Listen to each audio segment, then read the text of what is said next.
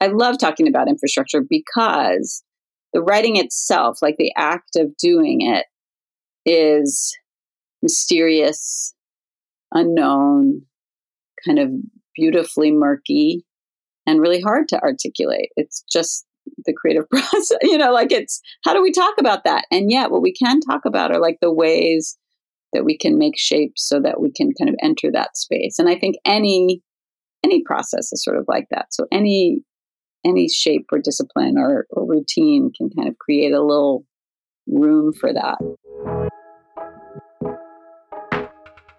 I'm Jordan Kistner, author of the essay collection Thin Places, and this is Thresholds, a weekly series of conversations with writers and artists about moments of epiphany or transformation that changed their lives and their work.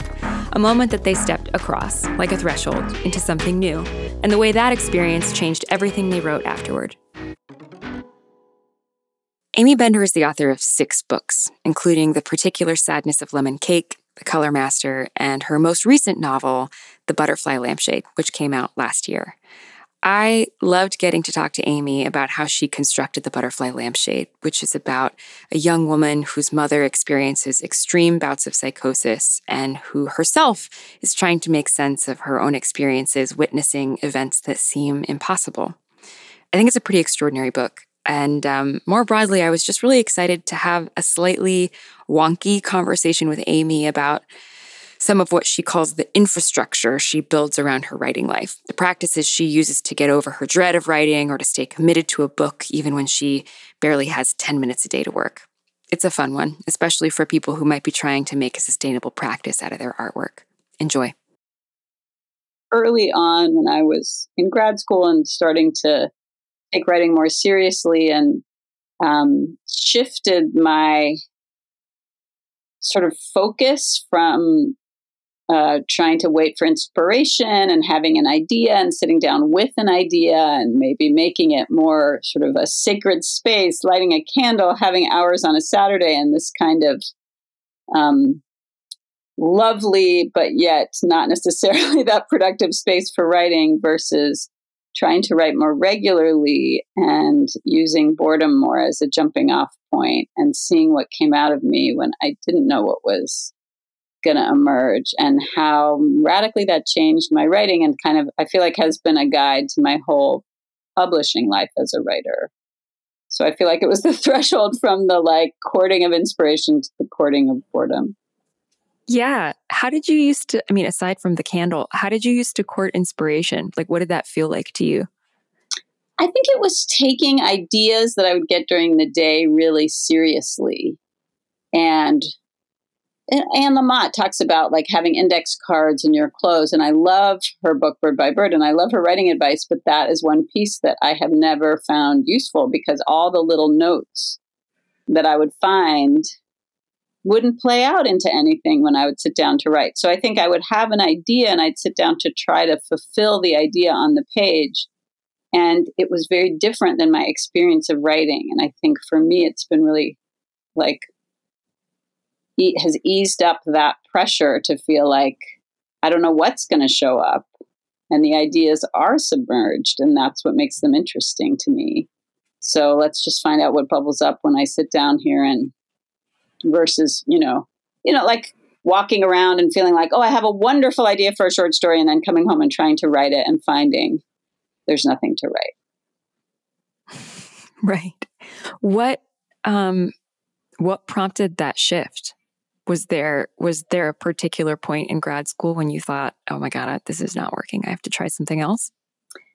It was more, I didn't expect the shift to be as shocking as it was to the whole way that my writing, the content and how it changed and my relationship to it changed. But I think I just wanted to try the idea of writing regularly, which I never had done. And I felt like if I'm in an MFA, maybe this is a good way to take myself seriously. And so then I kind of made these rules about sitting down for an hour and a half in the morning. And I just was trying stuff out. But then it was such an itchy, antsy experience to not be able to leave that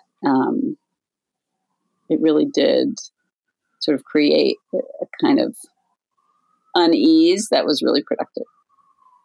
Did you notice a shift in the kind of work that came out once you started the new bubbling up method?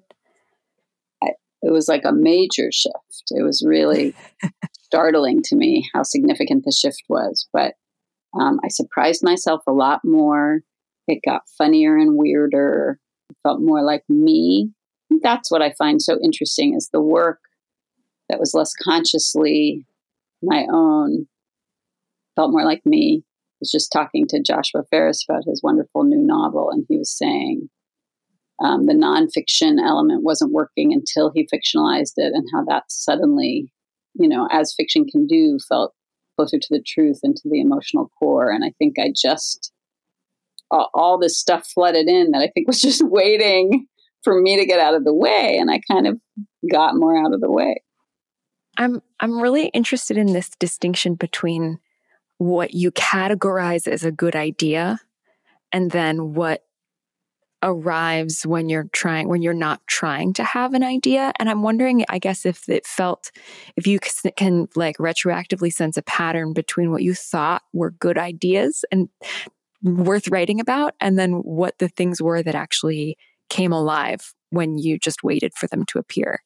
It's a good question. And I think what it is that, like, if I imagine myself walking around and happening upon an idea, it's sort of conceptual and it's not really language based. It's idea based. It's a concept. It's a, what if.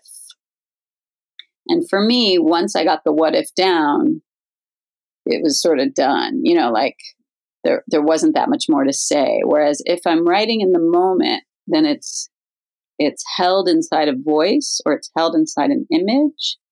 And that gives me something to unpack and work with that is usually deeper than just an idea and more like Elliot Holt talks about thread count when she's reading something and how, she looks to language of having a high thread count, which I always thought was a funny and great way to think about language. And here, I think, for me, it just felt like if I was leaning into an image or a voice, then the language was more interesting, and then it had more kind of resonance in some way. Yeah. I think I might know the answer to this question already, but what was the image or the voice that you kind of used as the epicenter for the butterfly lampshade? I mean, it was this butterfly.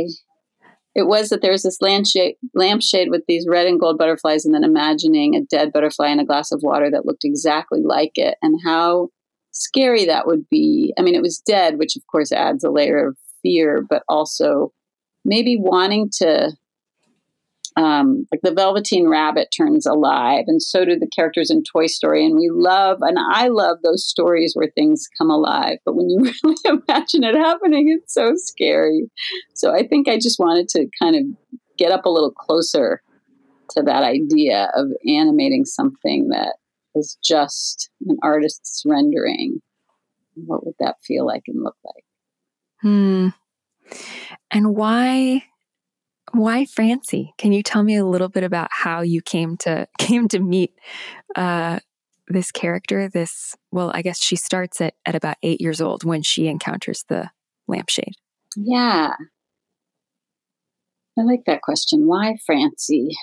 I suppose I had this sign on my wall in writing the book. It feels like different books have different signs. And the one on this one was measured.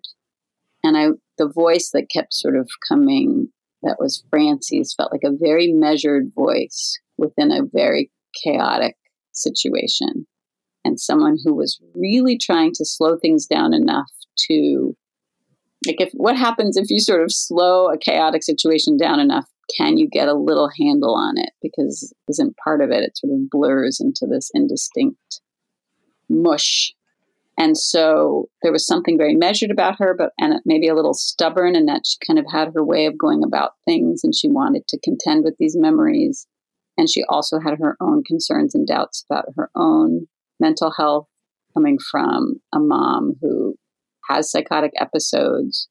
Francie isn't sure if this is going to pass down to her, so that there's both a steadiness in her and this potential or fear of slipping out of that.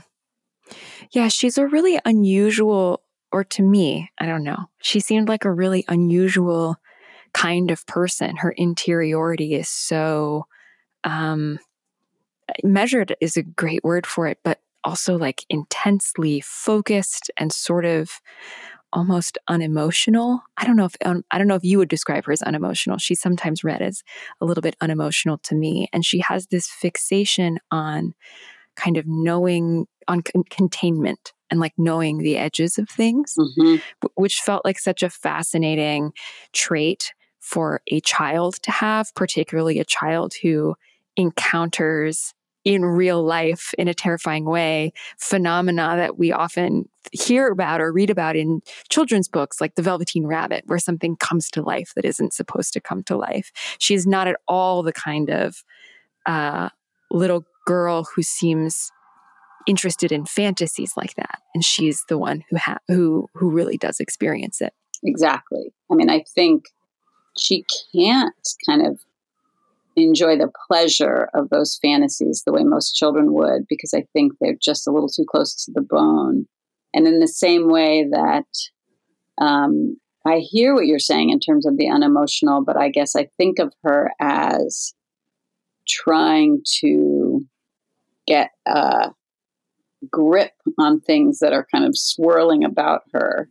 And because there's this sort of bottomless pit of a kind of chaotic exterior world, so that the emotions are there. They're just,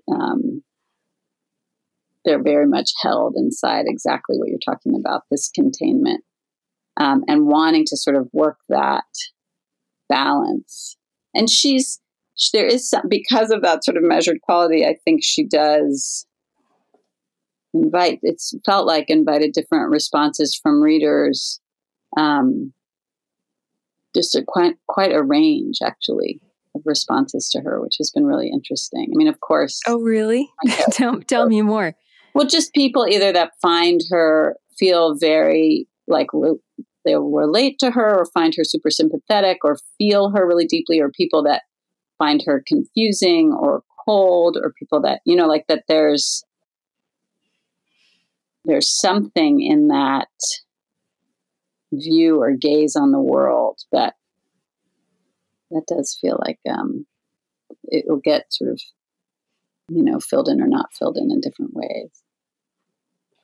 Yeah, that's interesting. Francie seems to be a character who feels set apart in some way. Like she isn't, there's that beautiful line near the end of the book where she's talking to her cousin, her younger cousin, who's saying like, don't go off and, jet off into some other realm, into some other world, maybe. And Francie looks at her and sort of smiles and says something like, well, she's always lived here, as in like she's always lived in this world, and I've always lived in some, I don't know, nether world. Yeah. And so, yeah, you kind of, I would imagine that there are people who find her otherness a point of entry and connection, and others who find it estranging. Exactly. And I love that you highlight that moment, because that felt really important to me, that it was instructive to me that Francie's a character who's living in both spaces. And part of what the book is negotiating is her kind of tracking what it was like to grow up in a certain place and what it's like to end up in a different place, and which one is hers and where does she belong.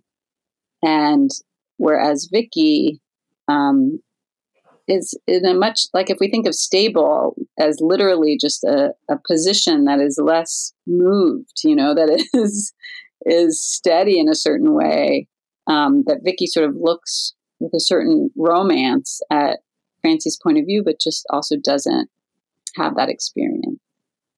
And I know, like, there's so many ways that I can map that onto my relationships with other people too, that I feel like I've been in both positions, that there are experiences that I've had that I'll talk about with someone and I know they haven't had it.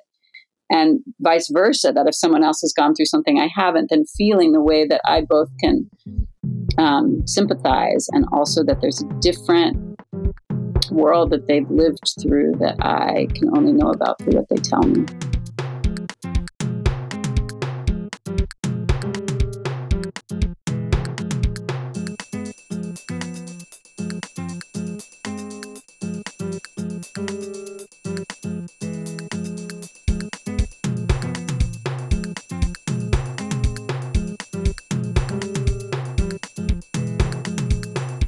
There's something about this dichotomy between like prescribed ideas about what makes a good narrative and then the image of a story bubbling up, which to me always feels reminiscent of something about the subconscious that I want to go back to, in part because Francie so much seems to be like in a dialogue with her, between her sort of executive functioning thinking brain and her subconscious memory self that is constantly like bubbling things back up to her. And I guess maybe the question I want to ask is about the relationship that you've developed over time to whatever it is in you that's sending you stories or ideas or images up from the depths. Yeah, I mean, I love that. And I think it's really true when you say it, that there is a parallel between my process as a writer and Francie going into her memories and creating a sort of controlled space in which to access them.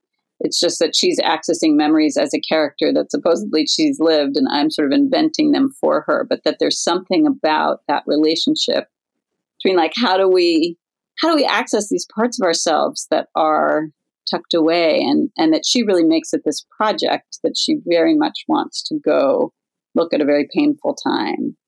And because I'm a fiction writer and because I just can't write honestly in nonfiction in the same way that I like to in fiction, there's something about sort of courting the imaginative, unconscious soup where, for me, it feels like the ways that I'll court it have to do with creating infrastructures that do have boundaries. And in that way, it's very similar to her. Like, I'll write for a certain amount of time and I'll stop at a certain amount of time. I'll write at a certain time of day. I'll be done when I'm done.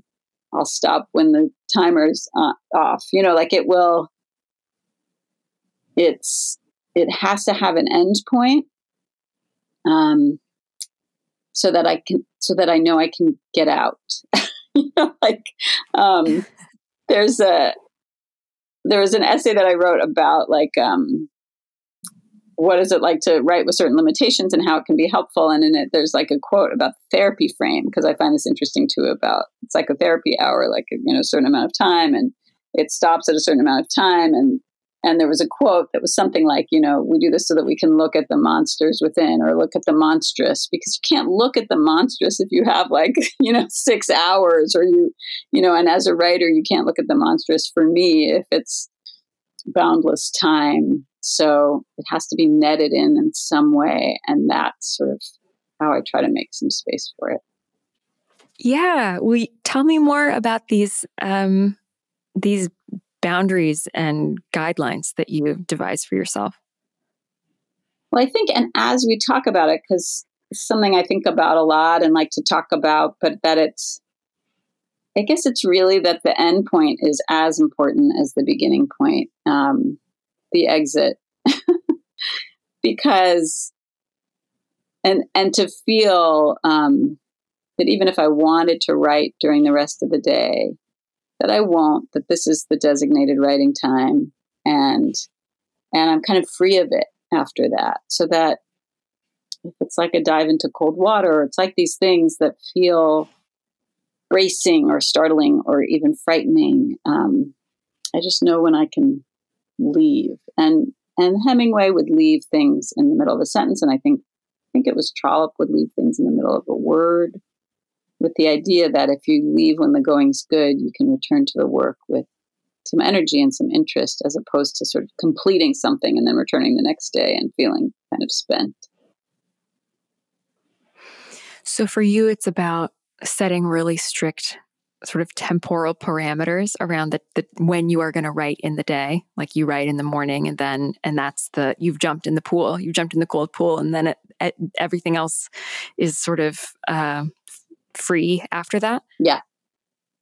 And I've been doing these contracts with students where they create a contract where they figure out what they want to do. And now I've had students matching up with students. Like, I just really believe in this idea clearly of infrastructure and to figure out what works for them.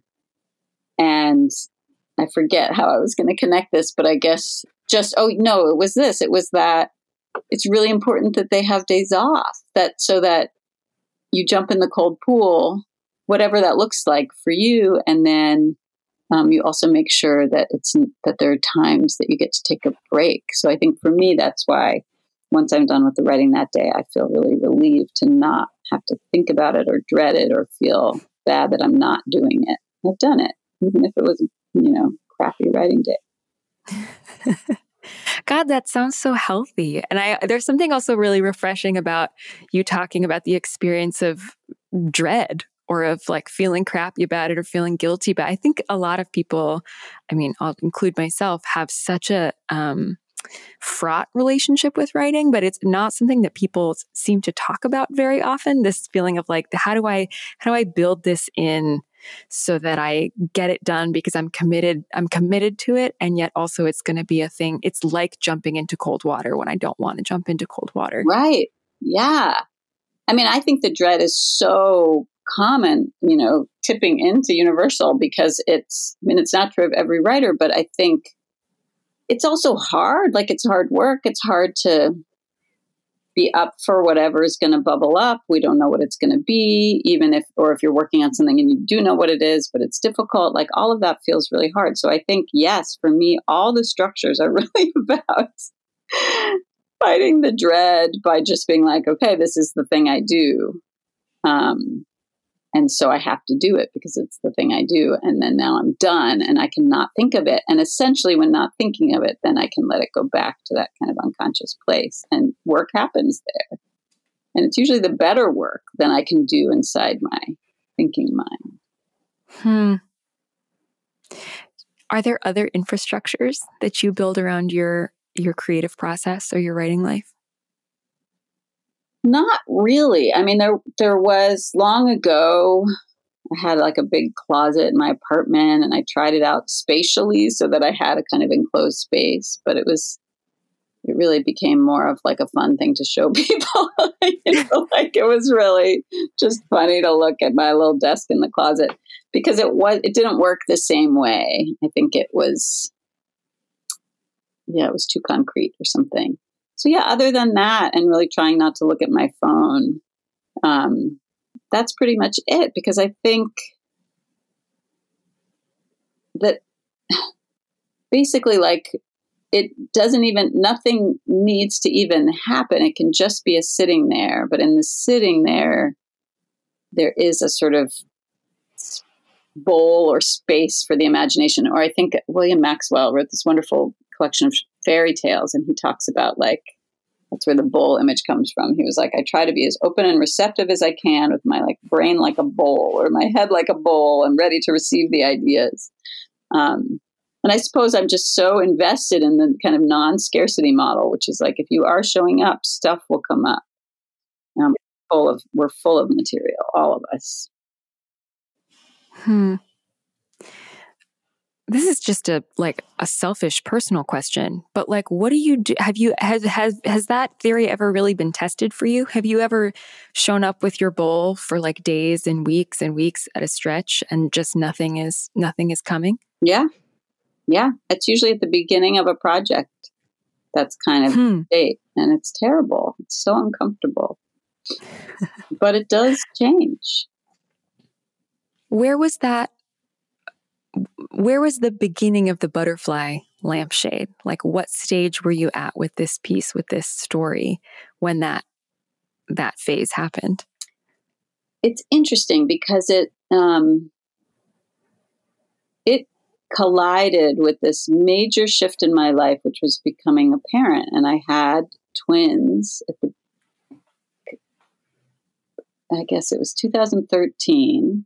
And they're 8 now, but it was like for a good year and a half, I wasn't really writing much of anything. And then I had like 10 minutes during their second nap. Like it was just, clearly I'm very like a time structured person. So it was like we had a real schedule for twins are down for a nap and then I'm sleeping. Twins are down for their second nap.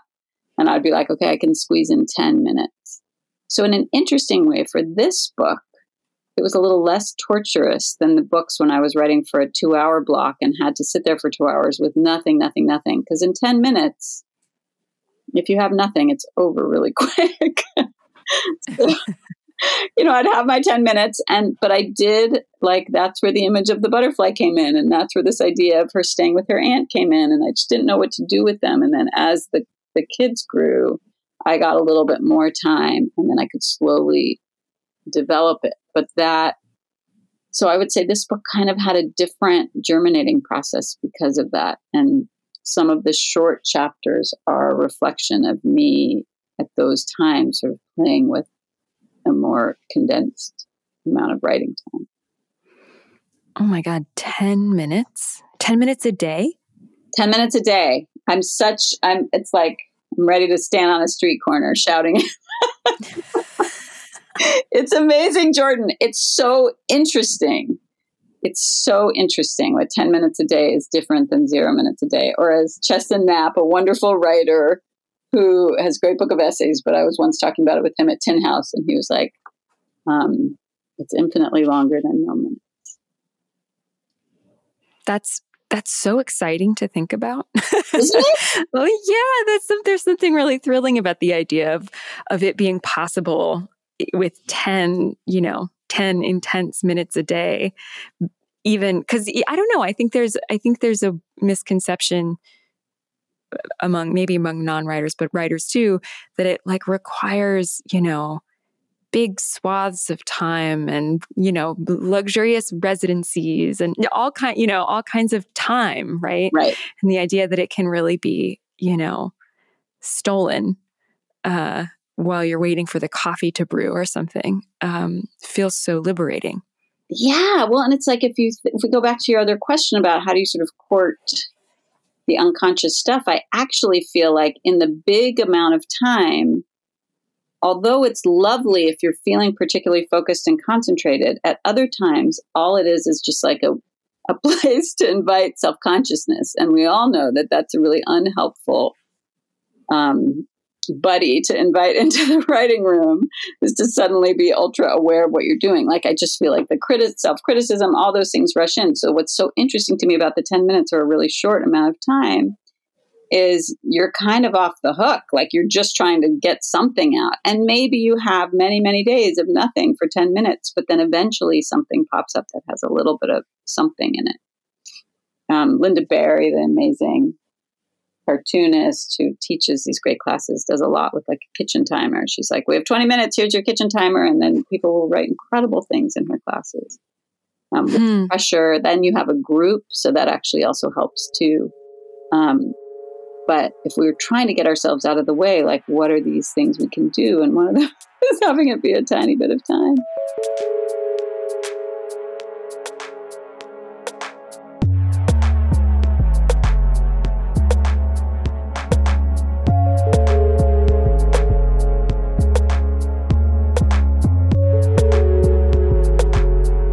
I wanted to go back and ask you about the contracts you make with your students, or the contracts you have your students make with themselves. What is that? What is that process? It was started by a friend named Sarah Shute, and she had the idea because she was working, I think, as a paralegal maybe. And so she was doing a lot of contracts, and she said, I just wish someone would tell me to write and then I do it. So she was like, will you do a contract with me? And so we set it up, and she wrote it out with very wonderful legal language, and we co-signed it. And she had just like a really clear goal of like 3 months, an hour a day. And she would email me done by, say, 10 p.m. And I would, whenever I saw the email, would just write back, check. And that's the only exchange. And now I've done it with a multitude of students, and people will say like they start to feel so guilty if they don't do it. So there's this sense of like responsibility to send me the done and to do the work, but it's also a, I don't know, I find it so interesting. It's a relationship. Like we are sort of in this very short and quiet way communicating about the importance of sitting down to do the work. Even if you're not getting anything done, you're sitting down and making space for it. And so I don't know, I guess I find it kind of moving to just see how having some sort of accountability helps, and how for me, often being on the end where I'm just saying, check, it just makes me happy to get the email and say, oh, so-and-so did their 20 minutes, did their 2 hours, did their whatever. That's so interesting. I'm like imagining now all of the different kinds of contracts you could devise between like two writers who are wanting to hold themselves accountable, not just for time spent, but for, I don't know, like types of projects undertaken, or I don't know. There's like the idea of making a formal commitment to something creative is kind of exciting. I guess we're just back to talking about infrastructure and what the possibilities are when you can give yourself some, I don't know, something to push back against, some firm obligation that then you can play within and around.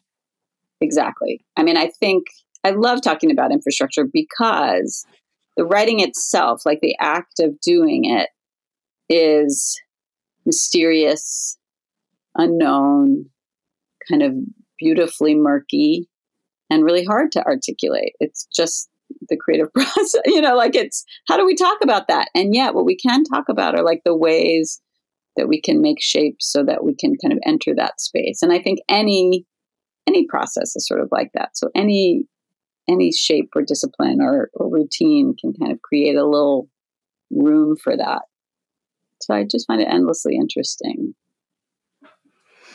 Yeah, I had a student come to me the other week, and this is her first time in a workshop where it's just kind of an open, nobody's giving topics or anything. You just sort of bring in your writing.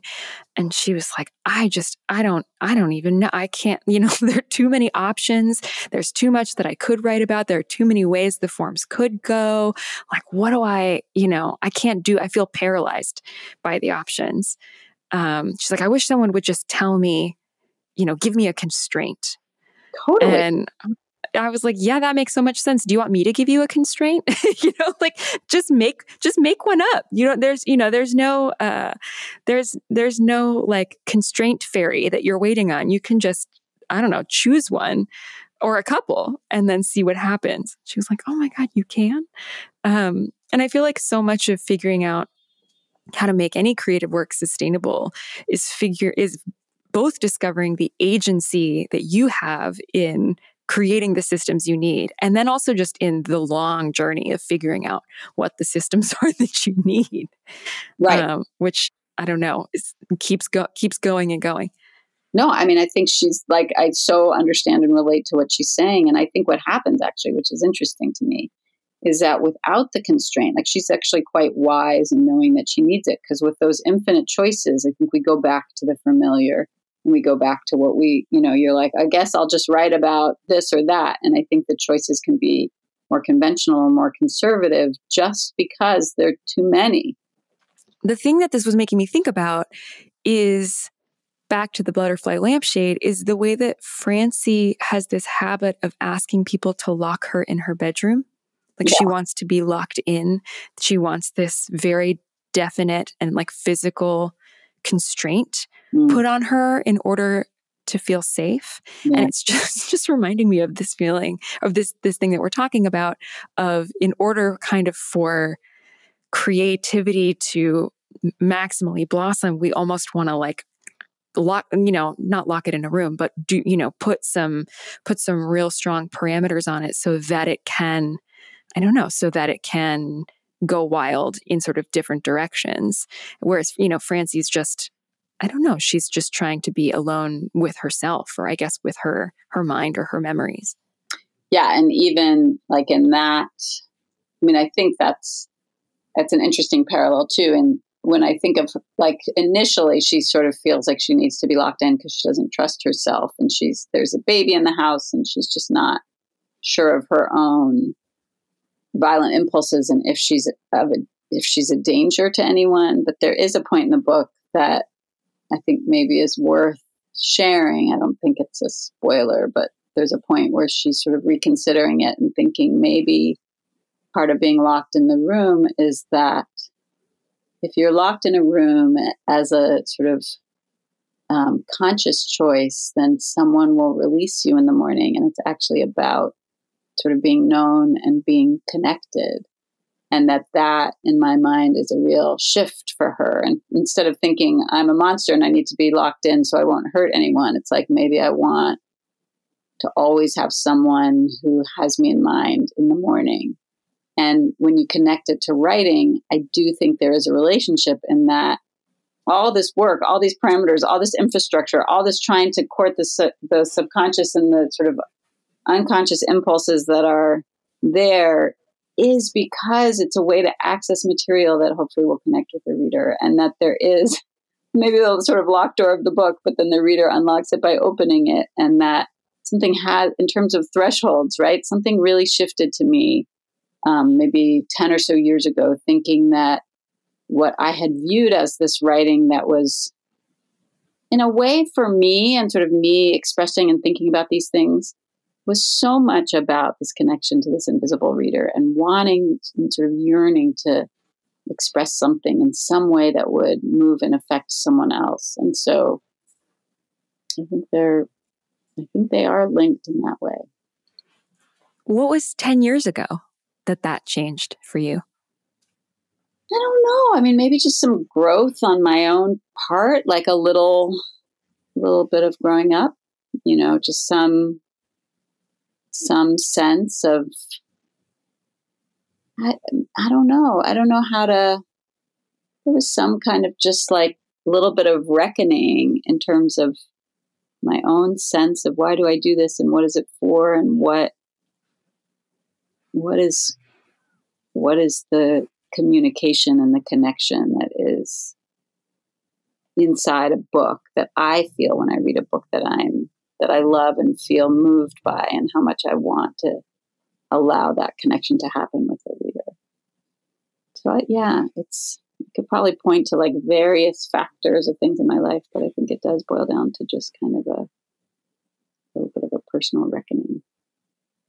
Had you begun to lose faith in the book as a vehicle for connection like that, or had you just gotten confused about the way you wanted to do that, or something else entirely? I think it was maybe being a little less guarded, actually. Like, I think it was less about losing faith and more about realizing how much I yearned for that connection, and to how much the reader was a part of my experience of writing, not a specific reader, but a reader. And maybe before I just hadn't, it was just like a tiny bit more guarded in some way in my mind, in terms of just feeling like, why am I writing? It's just for fun, or it's just because I have these ideas and thoughts in it, but it wasn't like acknowledging that it is a conversation. Thresholds is a production of LitHub Radio. We're produced by Drew Broussard and Justin Alvarez. Music and editing by Laura Faye Oshwood of Arthur Moon. Our art is by Kirsten Huber. Special thanks to Farrar, Straus, and Giroux. I'm Jordan Kistner. You can find me on Twitter and Instagram at jordan.kistner. We'll see you next week.